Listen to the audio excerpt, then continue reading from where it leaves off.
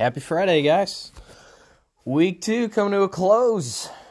Going into another weekend. Same rules apply as last weekend, right? Don't use it as an excuse to fall off the wagon, especially going into week 3. Week 3 is going to be the most difficult mentally to get through.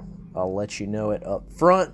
So, again, carry some momentum through the weekend into that week so it makes for an easy week.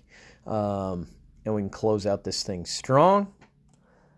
Come out, support Sarah tonight. Plenty of healthy options over at Zerati's. Have a great Friday. Hope to see you in the gym. You may be bent, but you're never broken.